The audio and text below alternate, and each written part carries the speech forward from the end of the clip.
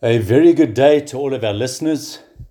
This is Abraham Foss of For Your Good Ministries International, continuing in our newly started series that we have called the Law of First Reference. And then from the Law of First Reference, a few episodes down the road from today, we'll teach into the Law of First Institution. What did God institute firstly? Which means that God holds this as primary importance in his estimation in all things in life. So let's briefly refer to episodes 1 and episodes 2, and today going to episode 3 of the Law of First Reference. Episode 1, we refer to Genesis 1 verses 1 through to 3, and John 1 verse 1, which describes the law of first reference. What do we refer to firstly in any situation, season, issue, or decision-making process in our lives?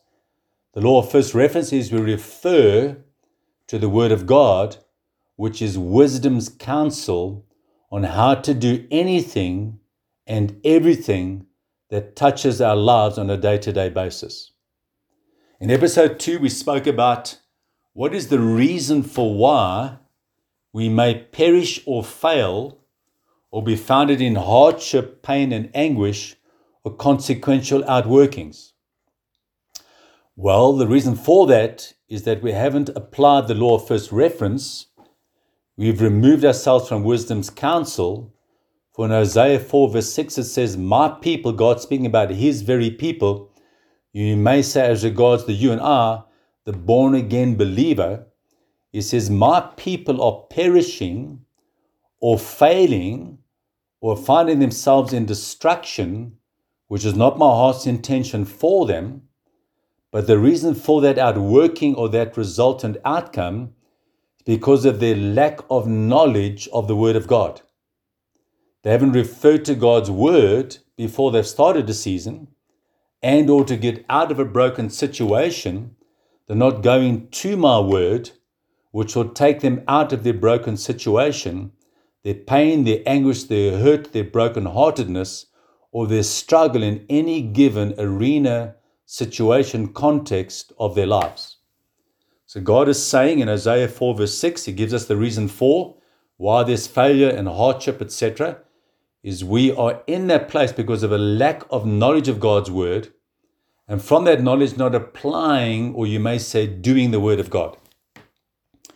So I want to reinforce that point by going to the book of John chapter 8 and referring to verses 31 and 32, where Jesus himself is speaking, and in essence is taking Hosea 4 verse 6, if you like, to a deeper understanding. And so here he says in John chapter 8 verses 31 to 32, it says, "Then Jesus said to those who believed in him." So as Hosea 4 verse 6 says, "My people perish." Those who believed in God are perishing. So here Jesus, coming from a slightly different and more in-depth approach to bring about a right solution, Jesus says this. It says, "Then Jesus said to those who believed in him." He says, if you, in other words, the decision is for me to make. Because God is a God of love. Love never enforces or imposes or insists and says there's no option but. God sets before us life and death, blessings and curses, and encourages us to choose life, which is his way of doing things, if you like, especially in this context of the law of first reference. So again, Jesus now speaking to those who believe in him says, if you, in other words, it's for me to make that decision. So you could say, if you, Abraham, abide in my word. So take residence or habitation in the Word of God. If I allow that to own my heart and my decision-making process. So Jesus now again speaking to those who believed in him, he's saying to those of you who believe in me, if you, I like to insert my name personally in there because Scripture is written personally as much as it's written corporately. So for me, I read it as thus, if you, Abraham, abide in my word, then you are my disciple. So a disciple isn't one who believes, that's a convert. A disciple who's going to get the result of the one that he's following is one who abides in the Word of God, because Jesus abode in the Word of God to get the results that Jesus got, which was victory and success on every single front as he walked this earth. Even in his death, it resulted in resurrection and eternal life. Why? Because Jesus did, as he encourages us to do, he abode, he stayed in the Word. He only did what the Father told him to do, and he only spoke what the Father told him to speak.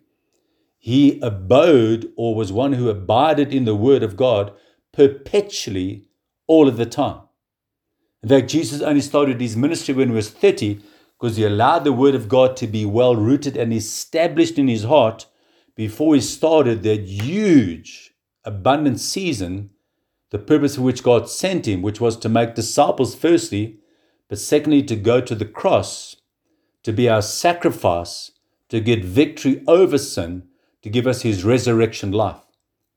Was because, if I may say, Jesus was baptized, immersed in, abided in the Word, became one with the Word, that he found success on every single front, even in the face of adverse circumstances that may have confronted him. So here Jesus is saying, if you abide in my word, Abraham, you are my disciples, which means you're going to get my result. A disciple is one who follows someone who's in front to get the result that the one in front got.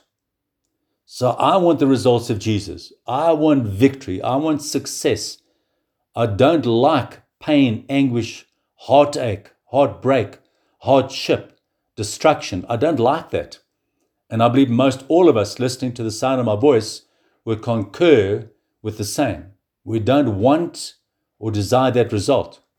But how are we going to get the results that Jesus got? By abiding in the Word, applying the law of first reference, going to the Word of God, getting a knowledge of the truth of God's Word, applying God's Word, living in and by God's Word to get God's result. So again, Jesus gives us the option of choice, because he's given us a will, and God doesn't override our will. We make our choices and get the result or the outworkings of the choices we make. So when I want a positive result, Jesus says, if, Abraham, you abide in my word, you are my disciples. In other words, you're on the road to get the results that I got. You are my disciples. It says, indeed, in other words, as a guaranteed outworking, you will find that my word will bring about its result. So the first step is to believe. The second step is to abide in the word of God. Then and therefrom I'm a disciple, indeed, on my way to getting the results that the word promises will be mine. Then in verse 32 it says, and you shall know the truth. That know the truth is an experiential outworking. It's a product or result. It's a manifestation that I can see visibly with my natural eyes. In other words, the word of God has now become manifest, if you'd like, in my five senses. It's apparent in the journey of my life on this earth. So you shall know, you shall be affair with, you shall be familiar with, you shall be walking in the resultant fruit. And you shall know the truth means that you will now be experiencing it. And what will that outworking or result be? And that truth, that manifest now living in experience, that will make me free. So my past destruction, how am I released from it? By firstly believing, by abiding in God's word, by there and therefrom becoming a disciple of Jesus Christ. In other words, headed towards the result that Jesus got, which is victory and blessing and overcomability. From that I will experience, I'll be living in it, and by living in it, it will override, it will overcome that there was my demise, my failure, my heartache, my struggle, my pain, my anguish. It will swallow up, it will overcome that. That truth that I'm now living in will set me free. The Bible says it shall, Jesus now speaking, it shall make you free. In other words, there's no other outcome, but this outcome, you'll be free of your past encumbrance, your pain, your heartache, your anguish, your failure, your destruction, whatever you may insert in that is representative of the status of a situation in your life that you now find yourself in. So how do you become free of demise and pain, etc., etc.? You first believe in God through the person of Jesus Christ. You believe in the Word of God. You abide in the Word of God. You become a disciple headed towards the result of Jesus Christ. You begin to experience the victory of that Word.